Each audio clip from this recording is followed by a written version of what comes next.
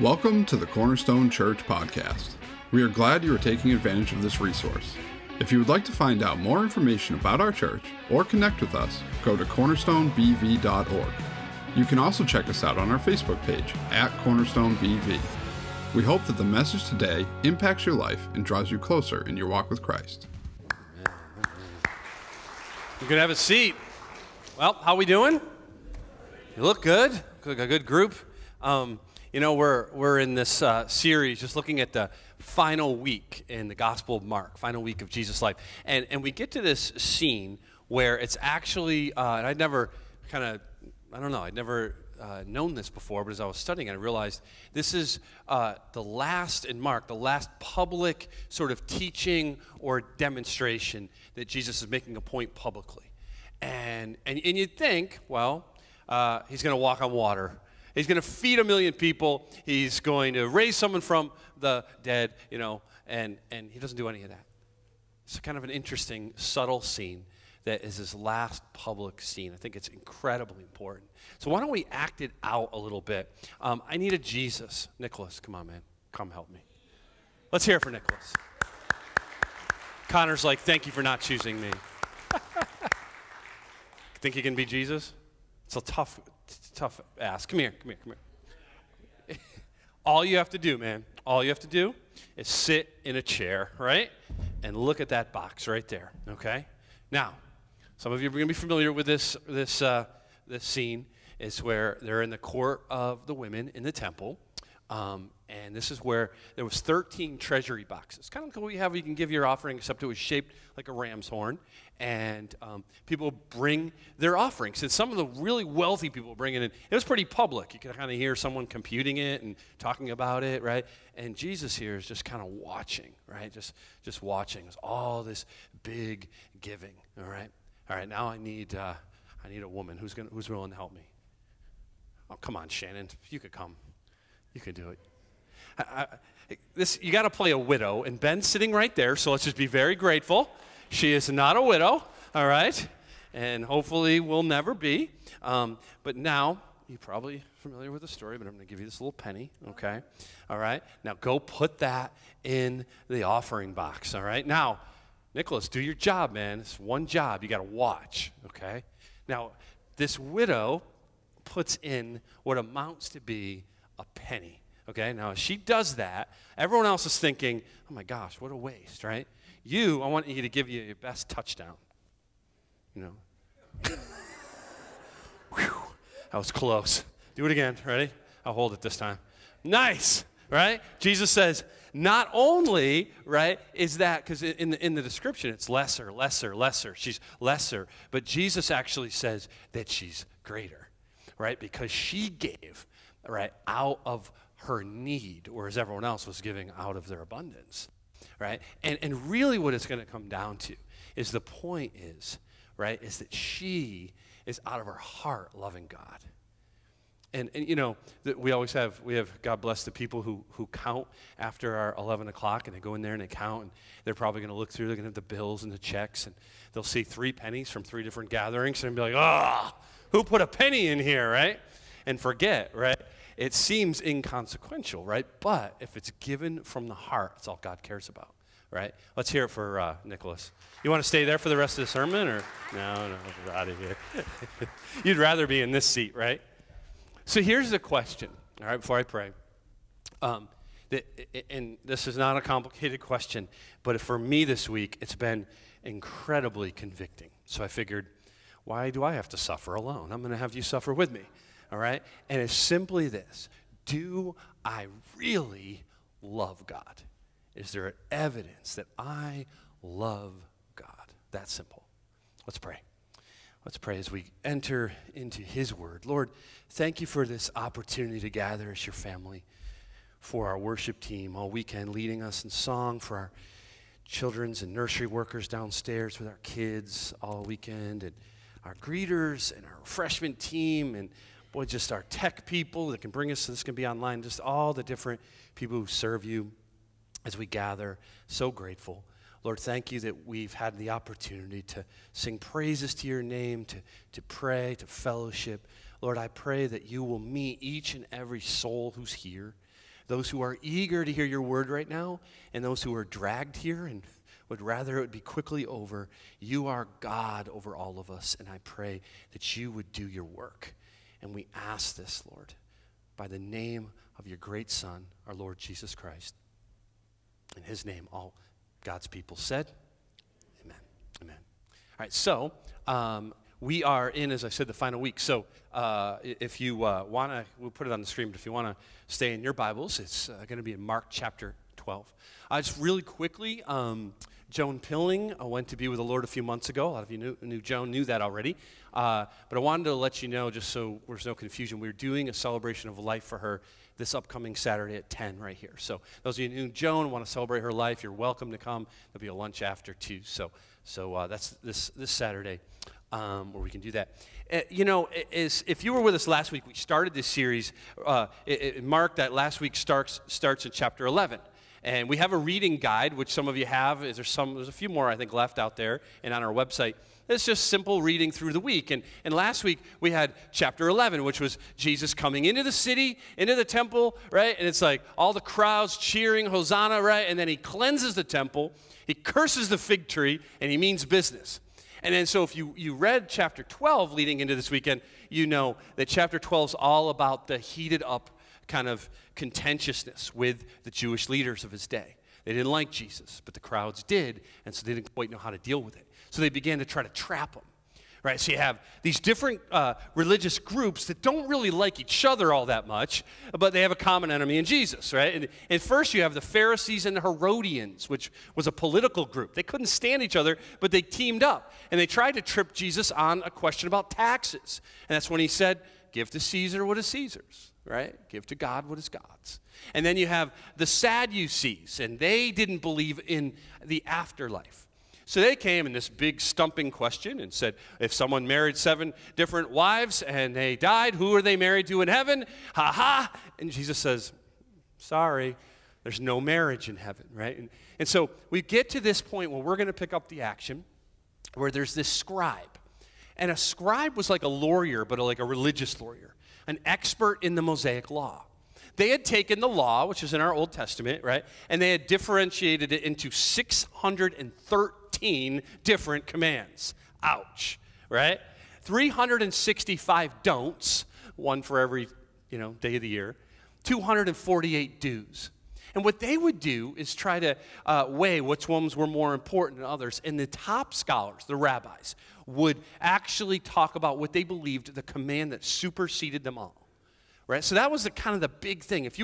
And so this scribe, all the other conversations with Jesus have been contentious. This scribe actually means well. This is a friendly interaction. He hears Jesus talking and he's like, man, I want to know what he has to say about what's the greatest or most important part of the law.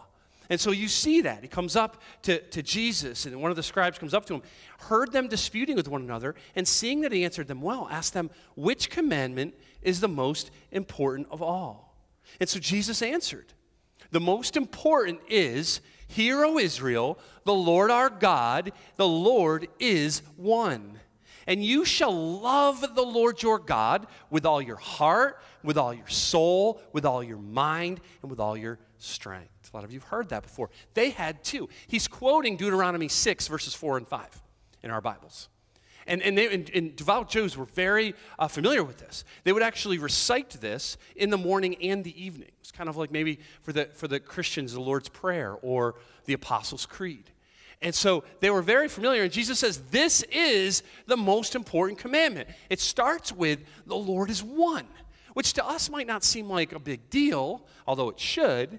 But to them, most religious beliefs, right, were all kinds of gods. You had a god for this, a god for that, an idol for your home, right? And you were all just fractured in who you were serving and who you were worshiping. And what they said is, no, there is one God, one creator, deserving of all of our affection, all of our worship, all of our love, right? And so he says, the greatest commandment is that God, right, that God we are to love with all of our heart, mind, soul, and strength. And so, I don't think we're meant to take each individual one of those things. I think what that command is to say, everything you are, to love God. There's going to be times where you have great emotion right? Your heart, your soul. You're just going to feel a love for God. But you're human. There's going to be times where you don't, right? That's the case for anyone, right? If you have kids, there's times where you just feel I love them so much. And then there's times where they're standing on your last nerve, right? You still love them. Now it's an act of the will, right? Now I'm setting my mind. I got to remind myself why I love my kids, right? Now, I'm not comparing God to your kids. He doesn't get on our last nerve, but there are times where we don't really know what God's doing, right? And we're like kind of confused, or we're just not feeling it because we're human. And so what our job is this command is to set our minds on, as Paul said, things that are above. To intent and act of the will to say, no, I love God. And then the emotions come again as well. And he says, this is the command to be an undivided worship and love to God. But he gives them an extra one, doesn't he? If you're familiar with it, he continues. He says, the second is this: you shall love your neighbor as yourself. There is no other commandment greater than these. There he's actually quoting Leviticus 19:18. So both of these are familiar to them, but he smushes them together. He says these, but really he's saying it's two sides of the same coin. That to love God with all your heart, mind, soul, and strength is going to then overflow into loving your neighbor as yourself. And so the devout Jews, they believed your neighbor was another devout Jew.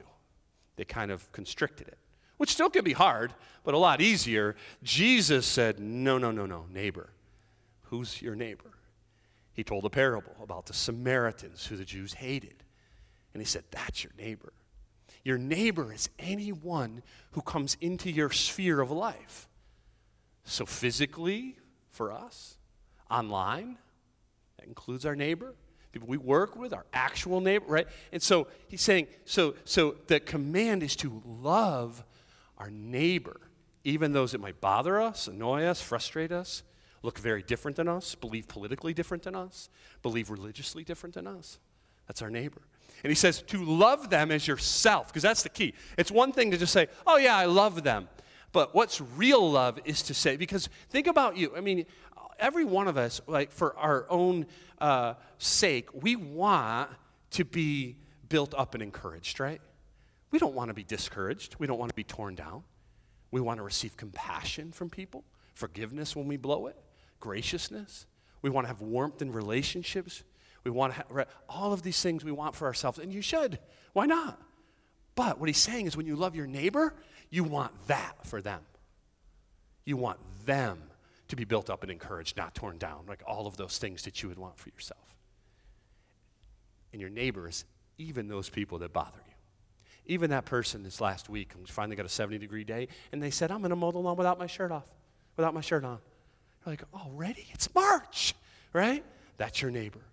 Maybe your next door neighbor. Maybe somebody you work with.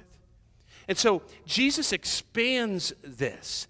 And so the scribe, I love this. You look at the scribe, the whole time he's weighing Jesus' answer. Oh, you love that?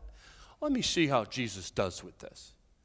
And he says to him, you are right, teacher. You have truly said that he is one, and there's no other besides him. And to love him with all the heart, with all the understanding, with all the strength, and to love one's neighbor as oneself is much more than all the whole burnt offerings and sacrifices.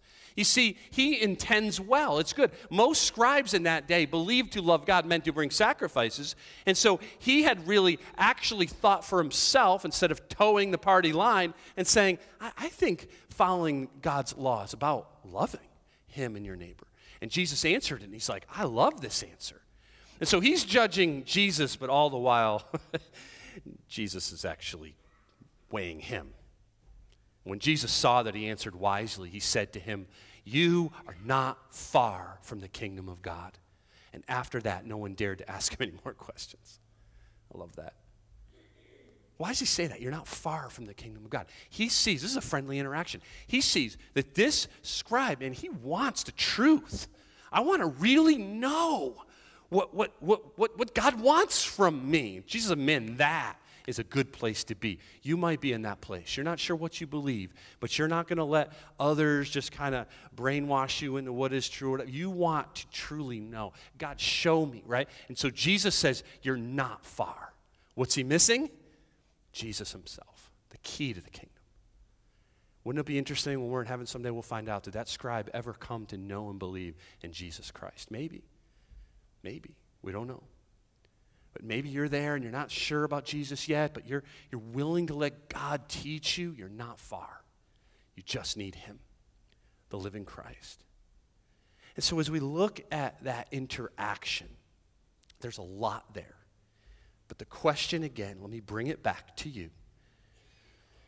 I had somebody after the 9 o'clock say, oh, when I saw that, I was like, oh boy, bring it on.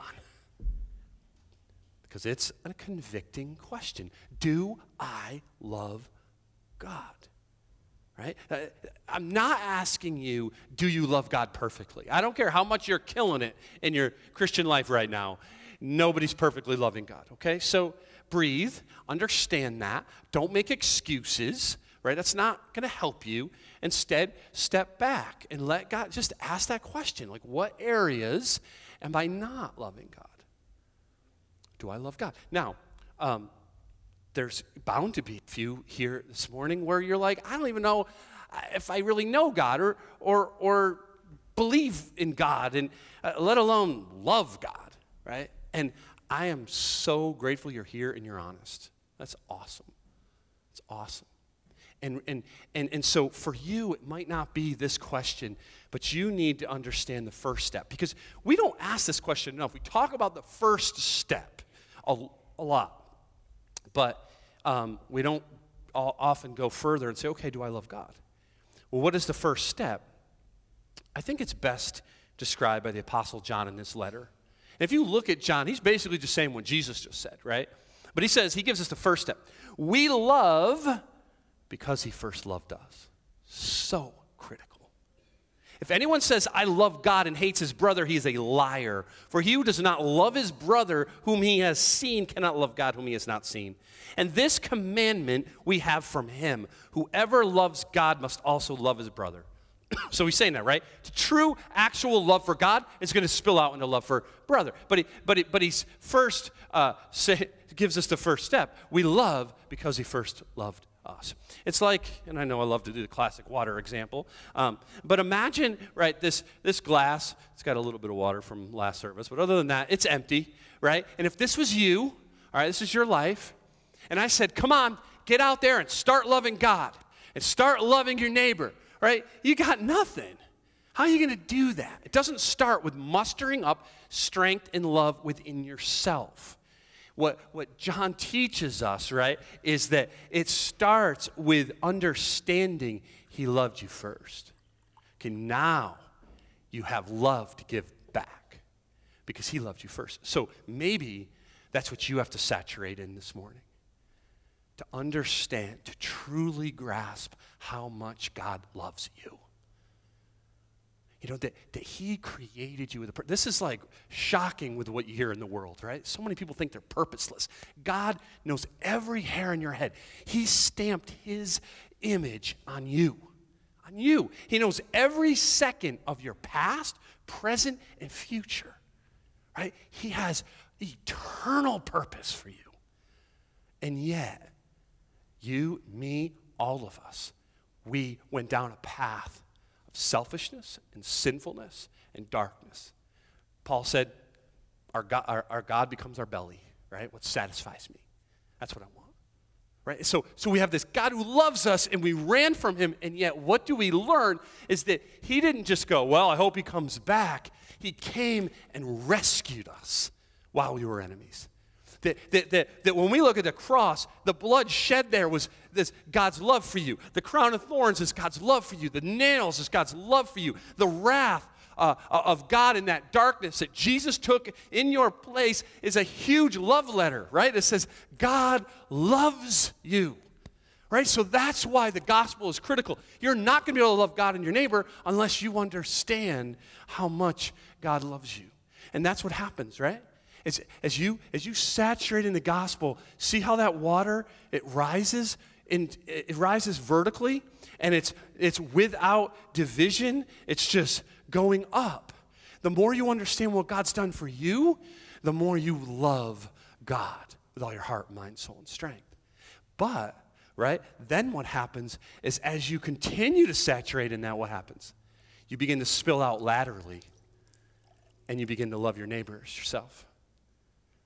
That's how it works. You're not going to be able to do it without understanding his love first, learning to love him, and then you're going to love others.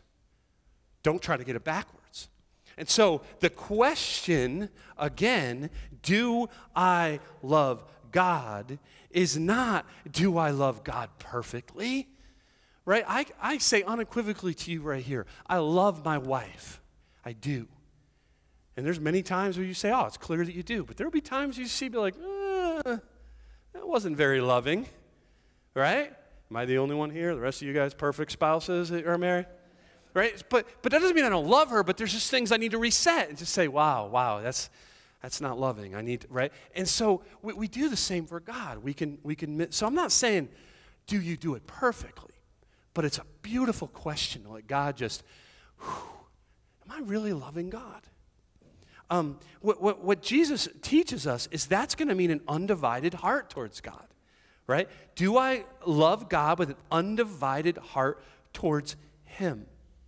So when you wake up in the morning and you say, what's my purpose?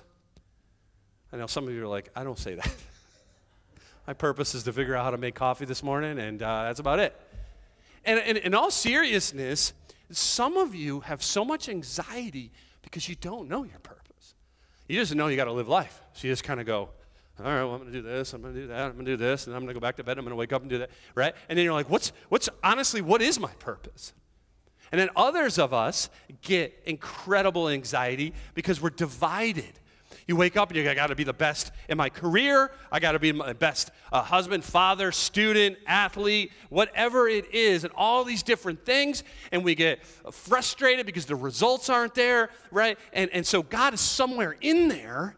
But I want to ask you, seriously ask you, how freeing, how simply freeing it would be if we woke up in the morning and just said, my purpose today is to love God.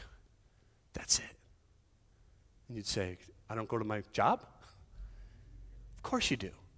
I don't get the kids up. I don't do that with the grandkids. I don't do like at school or on campus. Of course you do. God has those things in your life. But you do those things out of your love for God. And when you do that, you stop so worrying about results, how people are reacting, this and that you think you can control. You can't. All you can control is not the results, but the process of loving God with all your heart, mind, soul, and strength. And it's freeing. And that's how you can start loving others, because you're like, I'm not in control of how you react, right? You know, when I was, before I became an associate pastor here, years ago now, I worked in college admissions at Bentley, now university, it was college then.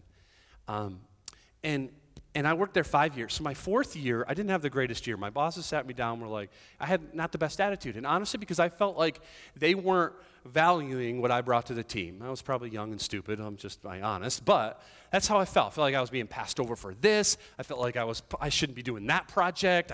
Right? That's kind of how I felt. Like I'm just kind of spinning my wheels. And it was seeping out into my attitude.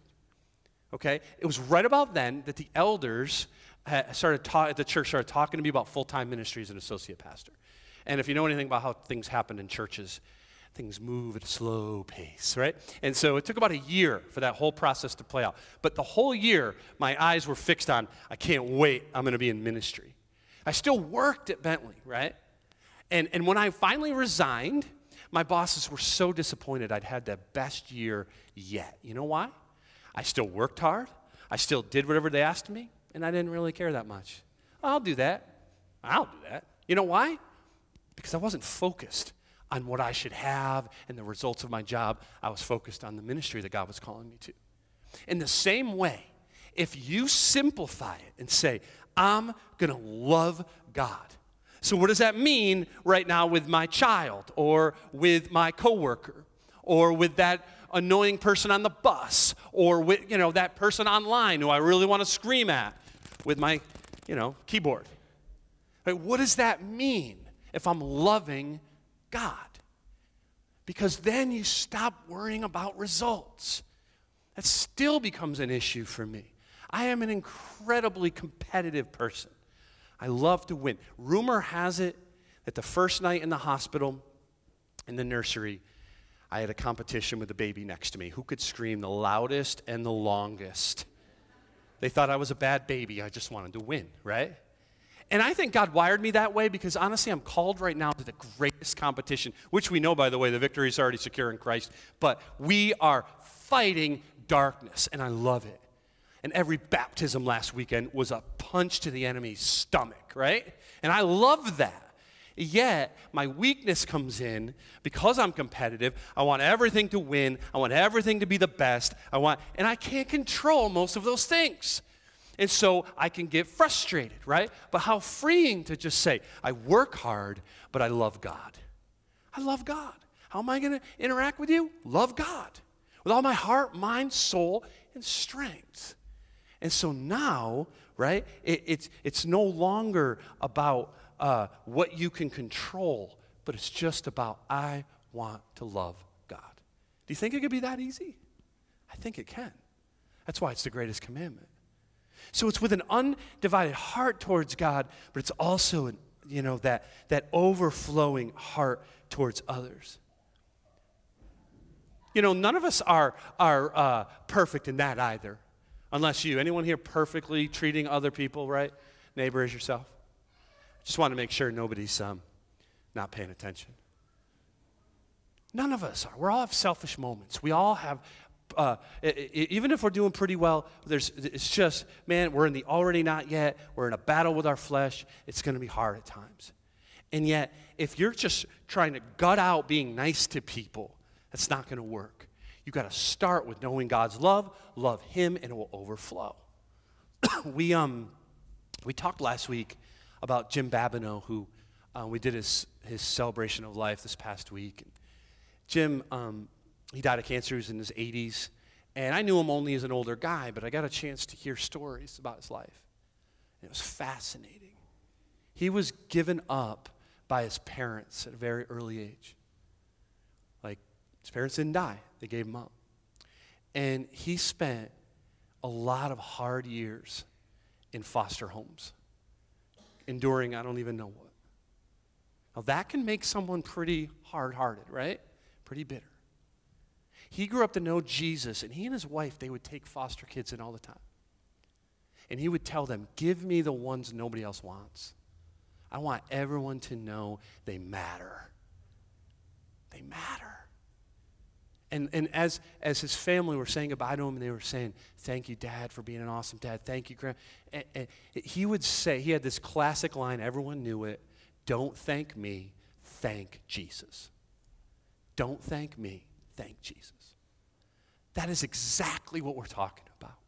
To know the love of Christ, to love God so much that now, despite the things that have happened to you, to want to spread that love to others. So maybe it's someone that bothers you. Maybe it's someone that you don't quite understand. It's okay, right? Because God rescued you. You're free to love that person where they're at. And if they don't react the right way, it's not up to you. It's between them and God. So how are we doing? Loving God and overflowing that love towards others. I spent 90% of our time, don't compute that, but I think that's about it, right, on that. But I want us to end with looking at just two examples, one bad, one good, on loving in this chapter that we have for our reading this week. And the first is an example of pretend love for God. What we might call hollow. I've told this story before, and I feel bad because I was just a stupid teenager, and but my parents, my mom, I'm sure, got us for Easter, a little basket, and they did with what they could. And I love a good chocolate bunny. Anyone else? Anyone else? Some of you are hungry. I can see it, right? A good, and I'll get that's really good chocolate, and I can just, a leg. Oh, sorry, I lost my, eating it. And so, man, I love a good chocolate. But when I was a kid, we could get these, but I don't even know if they make these anymore. But you'd get it, and it looked great, and you'd take one bite, and it was hollow, and it would just go. Anyone else? They make those anymore? They were cruel to children. I doubt they do. And it was just so and I'm, I was so, my poor parents, right?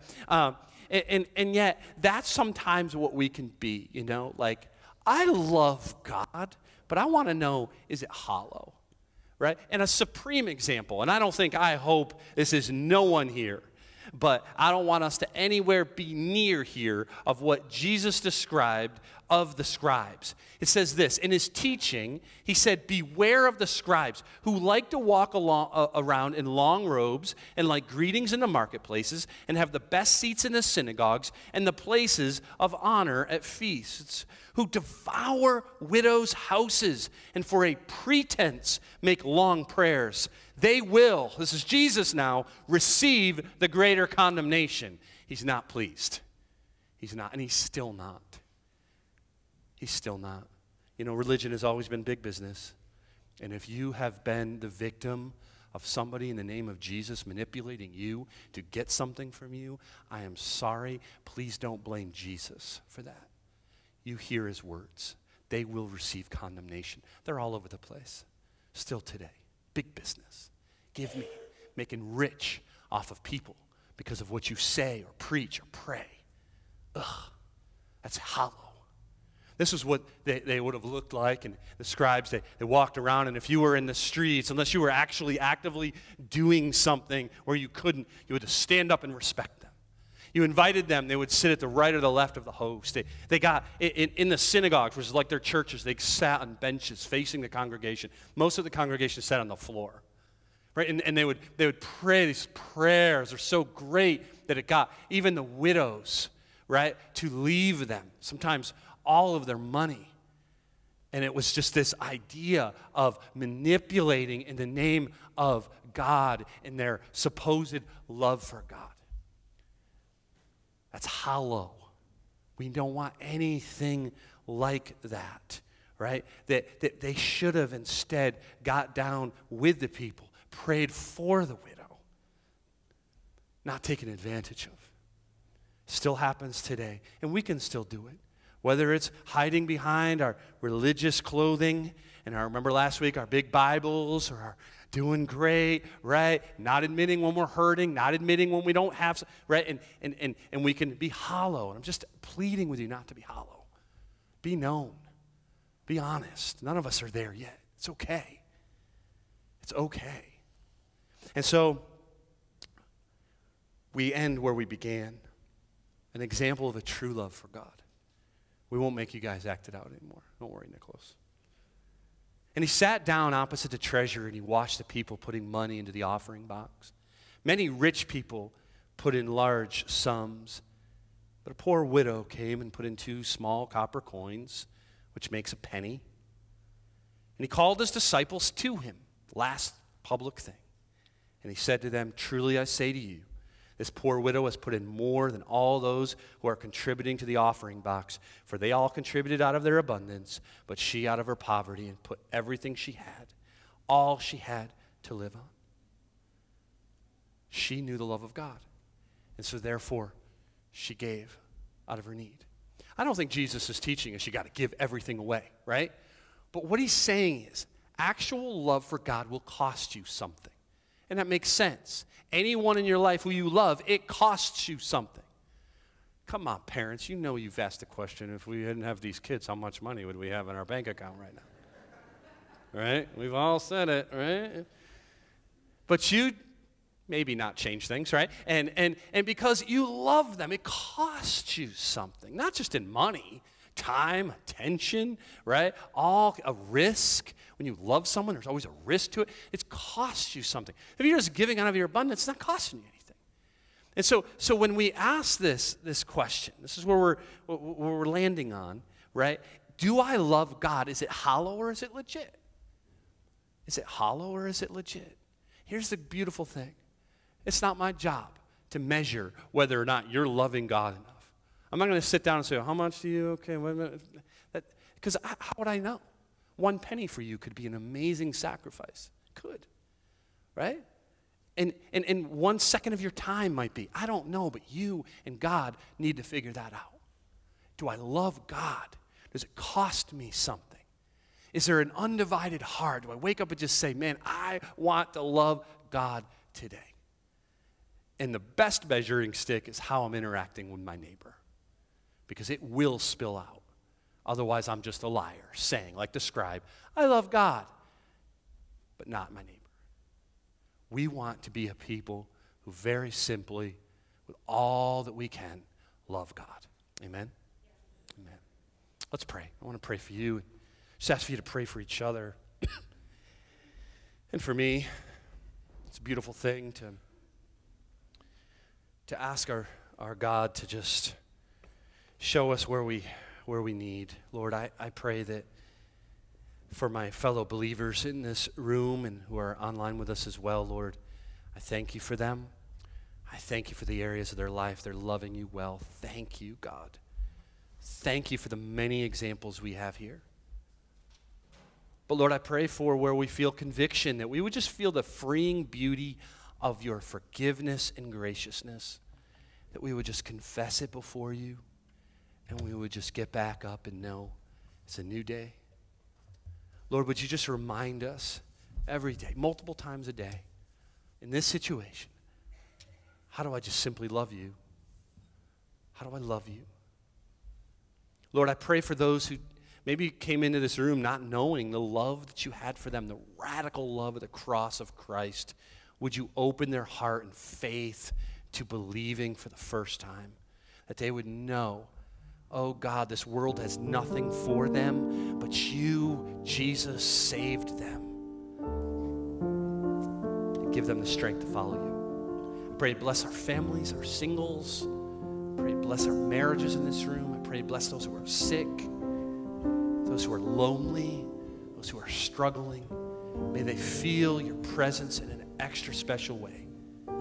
You are worthy, O God, a God who saves, a God who creates, a God who loves. You're worthy of our love, undivided love. It's in Jesus' name we pray. Amen. Let's stand and sing out of our love for God.